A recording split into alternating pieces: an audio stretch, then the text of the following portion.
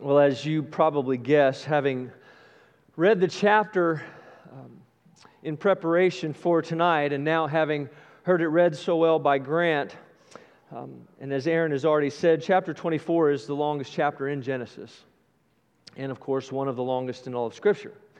But it is very well written. Because it's well written, it's not really cumbersome. It's not wearisome. It doesn't feel at all like it's monotonous in any way, even with the large section that's repeated. Right? We basically hear the story twice. It's a story of intrigue. There's a little suspense. There's several moments, at least 4 or 5 moments of tension. And then there are 4 or 5 moments of resolution. And there's also a little bit of romance. Maybe not how we would define romance today, but there is romance in the story. And it's actually, we're grateful, it's actually G-rated compared to some of the stories we've heard in the first 23 chapters. And it has a happy ending. I'm all for happy endings. It's also a story of multiple layers. What I mean is it's more than just a story about an arranged marriage between Isaac and Rebekah. It's a story about a very important event in the course of redemptive history. And it's a story about Abraham making sure that the seed of promise was preserved and propagated. But then there's also another level because it contains allusions of our own salvation. And then finally, it's a story with multiple theological themes and applications regarding things like God's sovereignty and human responsibility and divine providence and divine guidance and covenantal faithfulness and steadfast love and obedience and prayer and, yes, parenting and marriage. We're going to try to do all of that tonight. But I need to give 2 qualifiers regarding what I have and have not done in terms of the preparation. First, I have put a great deal of effort into drawing out and addressing and applying these themes that I've mentioned, but I want to tell you up front that I probably haven't addressed or applied any one theme in particular or as much as some of you might prefer. Just going to say that up front. And second, while I have prepared to speak just briefly on parenting and marriage, I have not prepared to advocate for arranged marriages, though I'm sure many of you in the room would prefer I did to justify all the effort you have put into making some of those arrangements already. Particularly you fathers who I'm sure have already made proposals to other fathers in the room. But it's not going to happen. There are as many outlines as there are commentators and pastors, and so I'm going to add mine to the mix tonight. You'll find it in the normal place in the back of the bulletin. We're going to look at 4 things. We'll look at a father's instruction. The majority of the text will be taken up in the servant's obedience. We'll look at a bride's faith, and then a son's comfort. Children, you'll find your words in the bulletin and also on your clipboard, so be listening for those. Let's go to the Lord in prayer. Father, we ask for you to work by your Spirit. We ask that you would give us eyes and ears to understand your word, so that as it's preached, that our hearts would be convicted and our minds would be renewed and our faith would be strengthened and our wills would be fortified. Would you allow us to receive the word preached gladly and with anticipation? And as I always ask, would you fill me with your Spirit that I might be a pure channel of your grace? I ask that you would attend to me as I do this work. And I pray that it would be something that both exalts the Lord Jesus and edifies His church. And I pray it in His name. Amen. So the chapter begins auspiciously. The very first verse says, Abraham was old and well advanced in years, And the Lord had blessed Abraham in all things. The Lord had promised to bless Abraham, and He has kept that promise. Having obligated Himself to Abraham through His covenant with him, God had bound Himself to act toward Abraham in a particular way, and He had done so. He had been doing so. He had been completely faithful to do so. So though there have been many ups and downs, and that's really an understatement for those of you who have been with us throughout our study of Genesis, and particularly since chapter 12, through it all, God had been good to Abraham. Abraham could look back over the course of his life, which those who are well advanced in years tend to do. And he could count his blessings, as the old hymn goes. He could count his blessings and he could name them one by one. He could see all that God had done for him. He had been the benefactor of the kindness and the goodness and the mercy and the loyalty and the covenant faithfulness and steadfast love of the Lord. In Scripture, it's known, I'm going to try this Hebrew a little bit. In Hebrew, it's known as chesed. And it's the word that's used 4 times in our passage, 3 times in verses 12, 14, and 27 in reference to the Lord's relationship with Abraham. Beloved, I don't think I need to tell you that the Lord's covenant faithfulness and steadfast love was exhibited in its fullness at the cross of our Lord Jesus Christ. Jesus Himself was chesed personified. He took on the curse of sin. He died the death of a covenant breaker, all for us who are the true covenant breakers. And He did so that we would be redeemed, that we would be set free. We too, as Abraham's offspring, spiritual offspring, can say that we have been blessed in every way, because we too are recipients and benefactors of God's covenant faithfulness. His love and loyalty toward us are steadfast, because the Father's love and loyalty toward the Son is steadfast, and vice versa. Because we are found in Christ, we know that to be true of ourselves as well. And because of that steadfast love and that loyalty, we should thank Him daily for that truth. We should worship Him. It should motivate and undergird our worship, as we'll see in just a minute. Well, Abraham knew that he wasn't going to live forever. And his son Isaac, the one through whom these many descendants were supposed to come, was almost 40. And while it would have been, and because he's almost 40, he's also not married, so those descendants haven't started coming yet.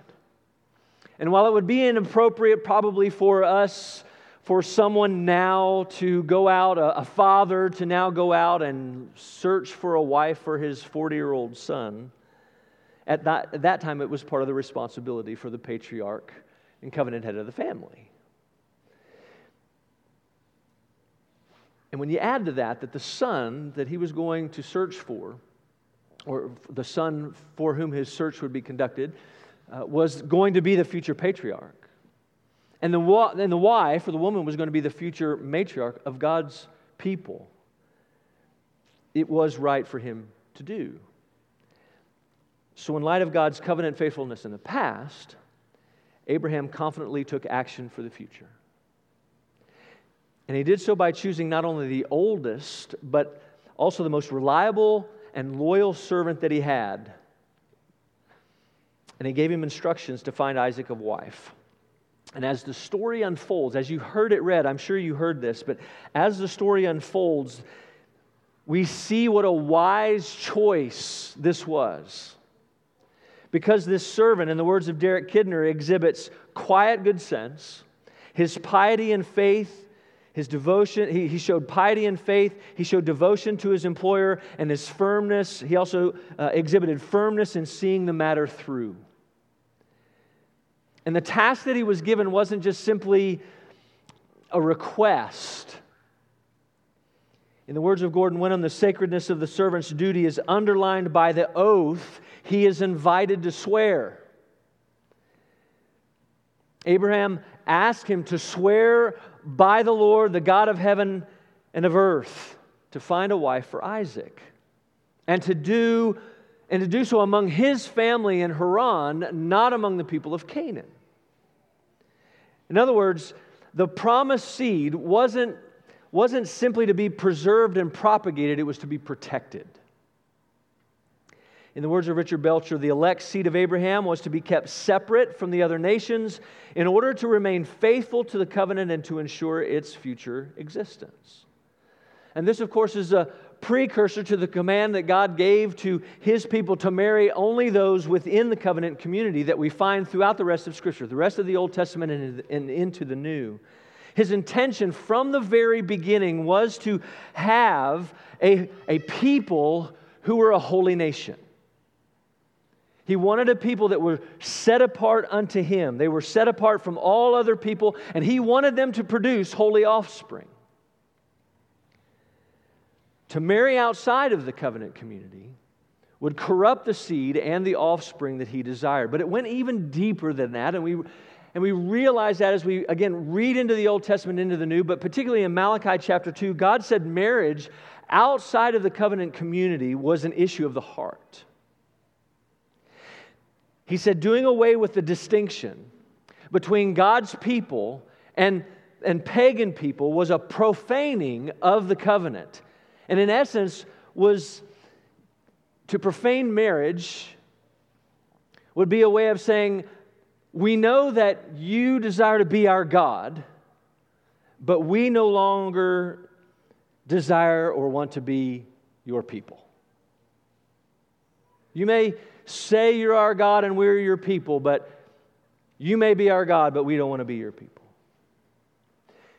And beloved, God's desire for us as His people, it continues to be a people set apart, undefiled, a holy nation who worship and follow the Lord God alone.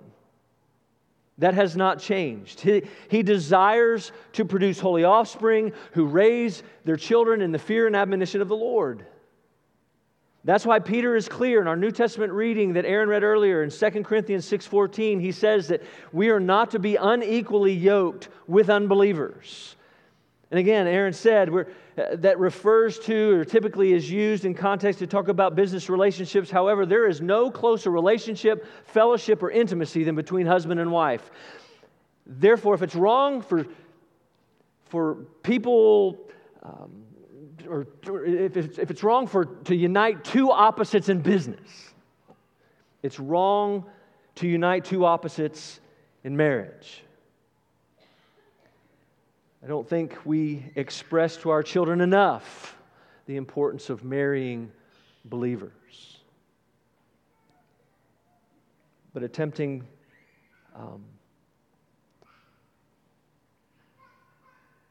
our children need to know that. Because marriage is difficult enough between believers. But to take opposites and attempt to unite them, I don't know how that works. And more important than that, we need to stress to our children the same as we've mentioned from Malachi. We should be expressing the truth to our children that to profane marriage is to profane the covenant. To profane marriage is actually to say, I know you want to be my God, but I don't desire to be among your people. I don't desire to obey or to follow you. And I understand that there are many, many noble so-called, there are many who take on the so-called noble and righteous task and position of marrying a non-believer, in the hopes of winning them over to the Lord Jesus, to winning them over to Christ, living in such a way and within that relationship that the unbelieving spouse would come to Christ. But beloved, please hear me. That's the exception, not the rule. The rule is that bad company corrupts good morals. The rule is the unbeliever sways the believer down the path of idolatry. Fathers, like Abraham, you have the responsibility not to choose or arrange, but to guide and lead and instruct your children down the right path. And children, please hear me, it is your responsibility to not simply hear your parents, but to listen to your parents. Listen to their instruction. Listen to their warning. Children, please hear me. Only marry someone who loves the Lord Jesus.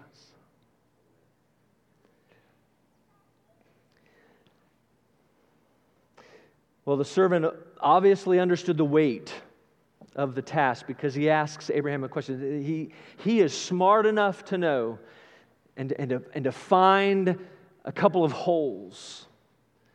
And he asks Abraham very clearly, he says, okay, well, what if I go and I find the woman, but she doesn't want to come back? Should I come back, take Isaac, and go back to meet her? And Abraham says, absolutely not. Abraham is not to leave. He is to stay. We live here. We've been called here. God has led us here. We now live here. I don't want him going back. This is where we are going to stay. But he also said this: if she doesn't come back, you're off the hook. And then he said this: but I'm not worried, because I know the Lord is going to provide. He's been faithful in the past. He will continue to be faithful in the future. He's going to go ahead of you. He's going to send an angel before you. He's going to work in the hearts of those that you're going to talk to, and you will be successful. Again, He has provided. He will provide again. This should bring back, right? We should bring back memories of chapter 22. The Lord will see to it.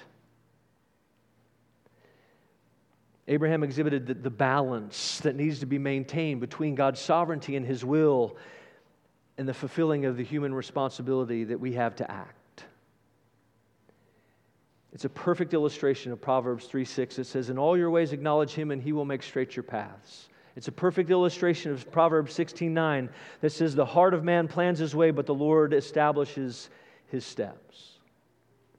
Brothers and sisters, a life of faith includes both faith and trust in the sovereignty of the Lord and confident action, not inaction.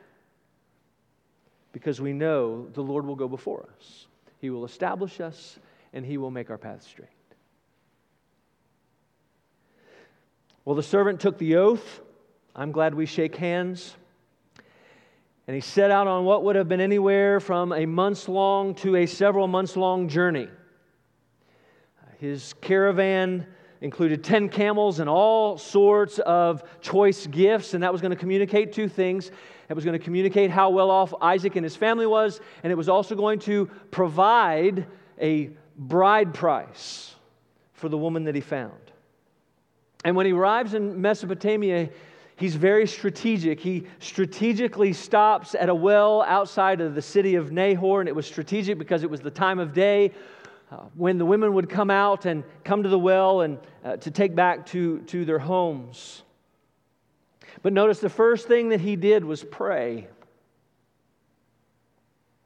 And he prayed for success because he knew that his success was in the hands of the Lord. And notice he doesn't appeal to the Lord on his own behalf. If it had been me, it had been, Lord, please, I've come such a long way. I've done so much. It's been hot. I've been obedient. So please hear my prayer and do this for me. But the servant doesn't do that. He appeals to the Lord's steadfast love for Abraham. He said, I know you love Abraham. You've been faithful to Abraham. You've been loyal to Abraham. Please continue in that steadfast love. Please continue that chesed to him. Now, we don't know, but I think it's safe to say this wasn't his first prayer. He's had several weeks, if not months, to pray as he's traveled. And over the course of his trip, he's had plenty of time to consider all of the potential outcomes So this is the culminating moment. This is a moment of holy expectancy. This is a moment of anticipation of what the Lord was going to do. It was an expression of dependence. And it wasn't the last resort. It wasn't the last resort. It was his first option. It wasn't his last resort. It was his first option. And in the midst of this test, in the midst of this prayer, he includes a test. And it wasn't a test of faith. It wasn't, if Lord, I will put my trust and faith in you if you'll just do this one thing. It wasn't, Lord, I'll follow you all my days. If you'll just do this one thing, if this one specific thing happens, you've got me.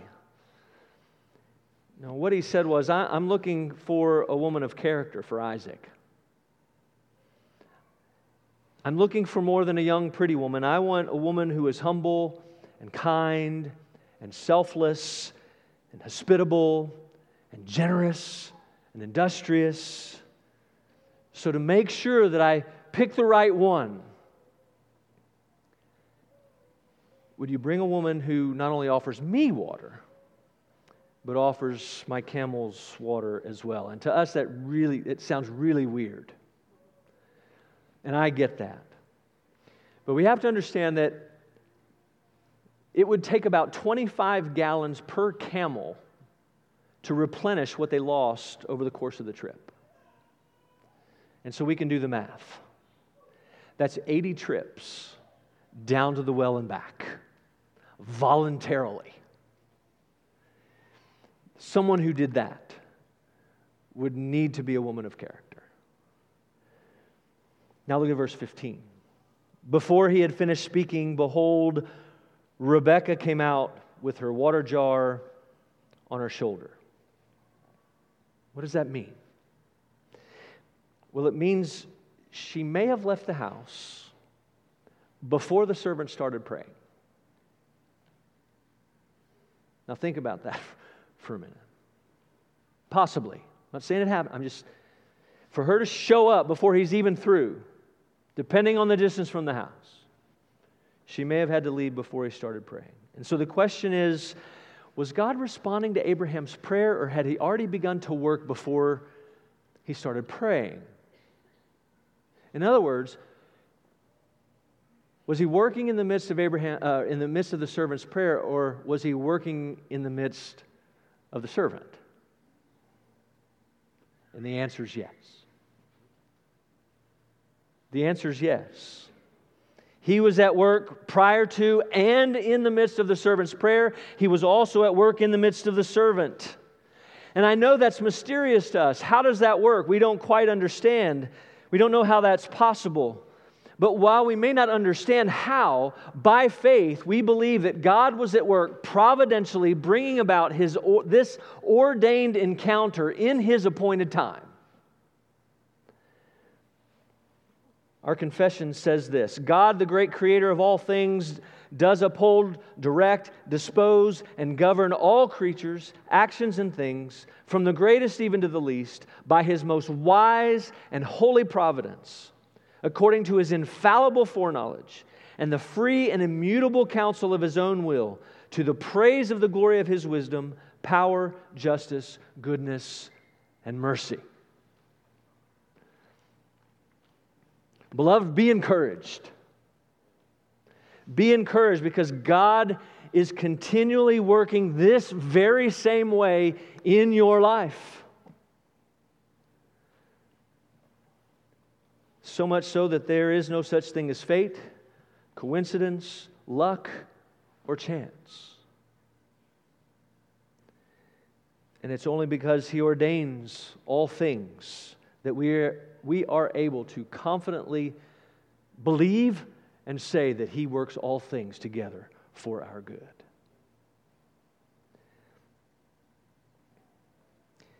And this story also tells us that prayer is an instrument of His providence. It's not just an instrument of His providence, it's also a response to His providence.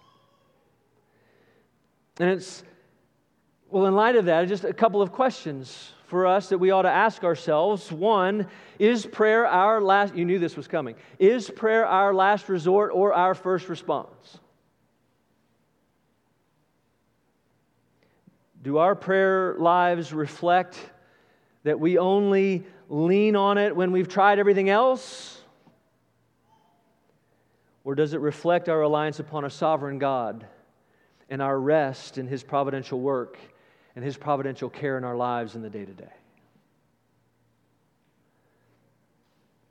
And parents, a question for you. Are you praying for the spouses of your children?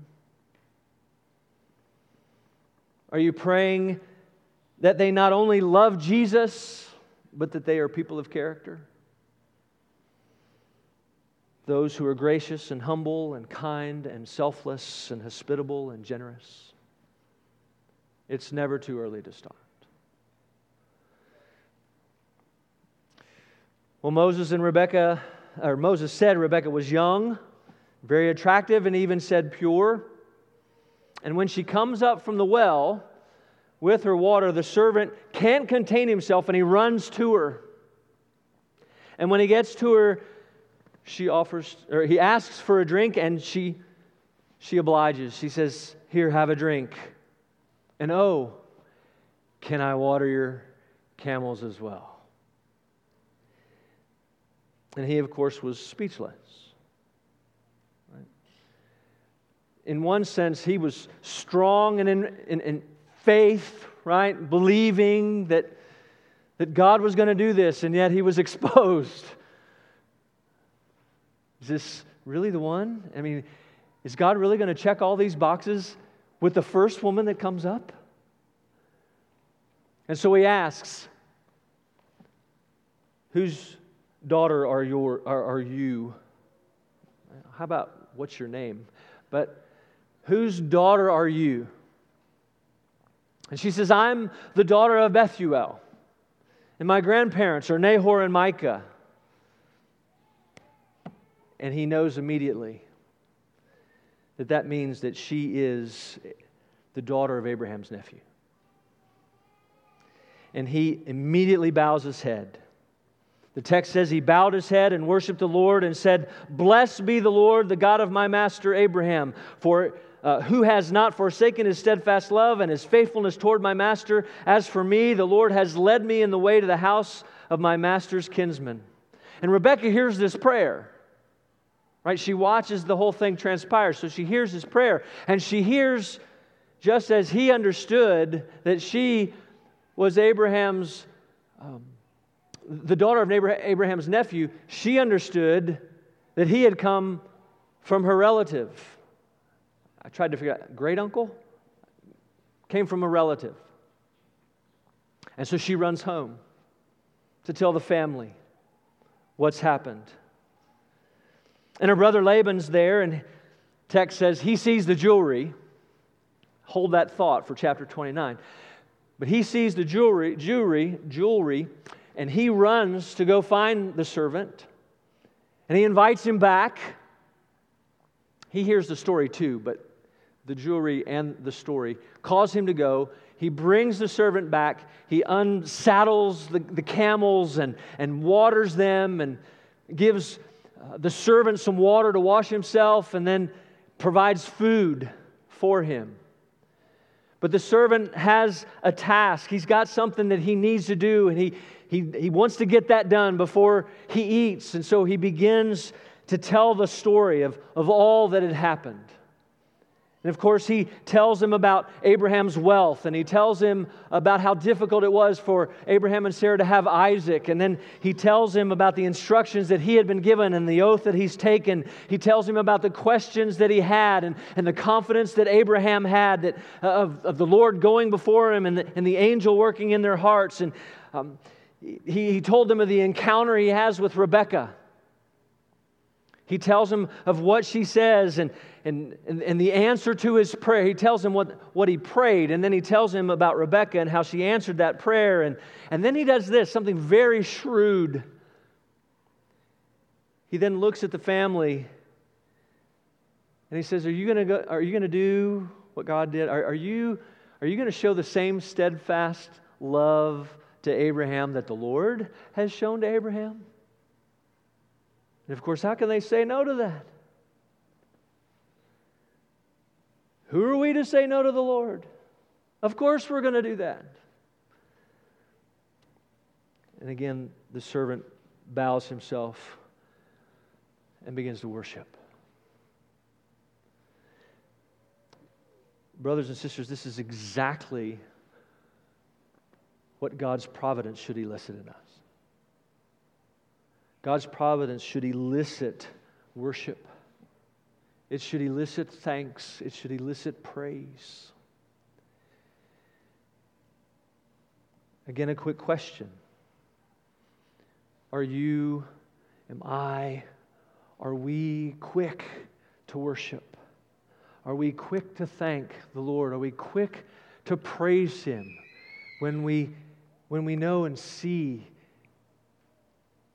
the answers to our prayers? When we are able to discern His providential work in our lives? How do we respond? Well, that brings us to the bride's faith. Moses said the next day the servant got up and he was ready to go. He wanted to get back. He didn't want any time to waste. But Laban and Rebekah's mother are a little reluctant to let her go. But he reminds them, remember, the Lord's in this. You've already said you want to do what the Lord desires. And they said, well, let's wait. It's kind of custom here in Mesopotamia. We're going to ask her what she wants to do. We're going to ask Rebekah. She needs to consent. And they said, do you want to go? And in verse 51, her response is short and sweet. I will go. I will go. And like her soon-to-be father-in-law, like he had done so many years before, she exercised and exhibited faith by being willing to leave all that she knew.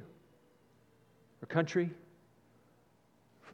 her home, her family, to go to a place that she had never been, all because the Lord said go. I'm going to come back to her in just a minute. Our last point, a son's comfort. Moses said Isaac was meditating out in the field. The caravan approaches. Again, this has been a month or more. Rebekah asks, who's that's coming? The servant says, that's my master. She covers her face with a bridal veil. When they arrive, the servant introduces the two of them. And here's the romance.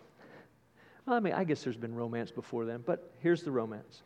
Then Isaac brought her into the tent of Sarah, his mother, and took Rebekah, and she became his wife. And he loved her. There's the ultimate resolution. Right? There's the happy ending. But that's not the end of the text. Moses adds this. He says, so Isaac was comforted after his mother's death. That was very odd to me. I wrestled with that most of the week. I even told Aaron, I can't get this verse out of my mind. So I sought help, and Pastor Dale Davis helped. This story is a pivotal point in redemptive history. But this last line tells us that God is not only concerned about redemptive history, He is interested and concerned about the day-to-day. He's not just interested in the big scheme of things. He's interested in the minor details. Isaac loved his mom. And he missed her. She was sad. Or he was sad and grieving. And this has been several years.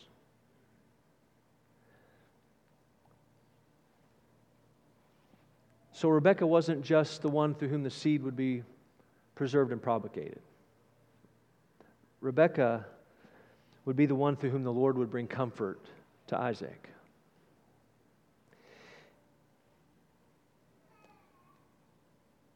the Lord saw fit to work providentially, not on a spiritual kingdom level, but on a personal, emotional level. All at the same time.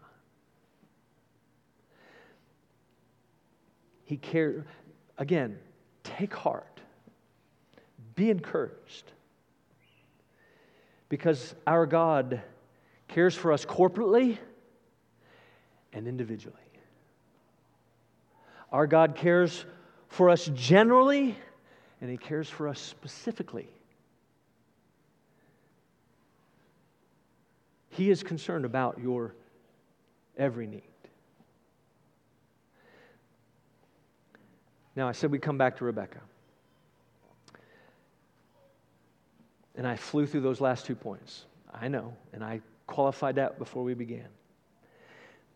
But I wanted to have time to close this way. Many of us in this room need to be reminded of something tonight in particular. And that is, we need to be reminded that just like Rebecca, who in the words of Donald Gray Barnhouse, was thought of before she knew it and was chosen when she did not know of the existence of the bridegroom. I'm going to read that again because that's really good. Rebecca was thought of before she knew it and was chosen when she did not know of the existence of the bridegroom. Dear Christian, God chose you before the foundation of the world. He chose you before the foundation of the world and predestined you to adoption, redemption, and forgiveness. And He's done more than lavish you with jewelry. He's lavished you with grace. All according to the kind intention of His will.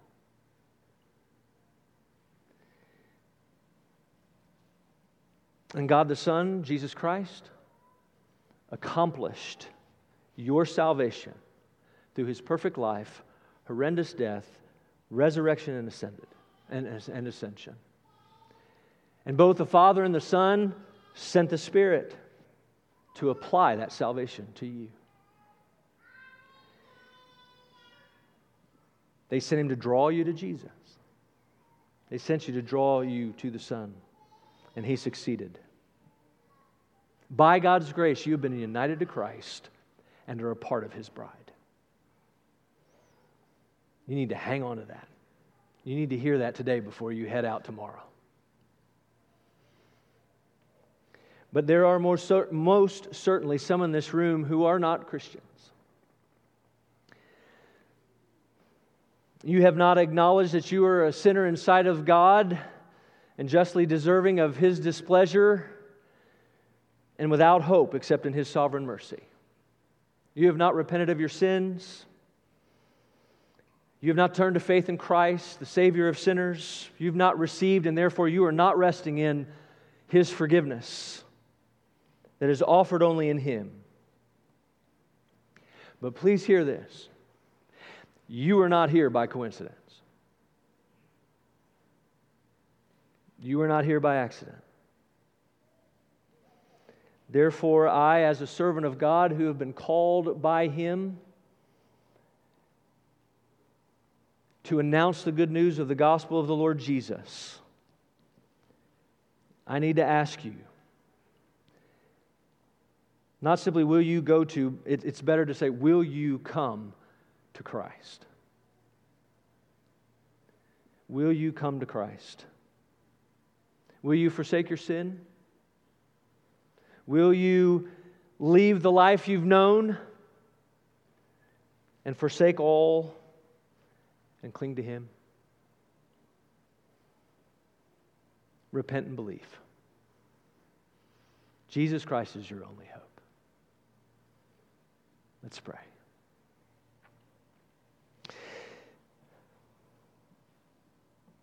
Father, by your Spirit and grace, would you enable us to receive your word with faith and love, lay it up in our hearts, and practice it in our lives. For your glory and for our good and for the sake of Christ and His church, I pray. Amen.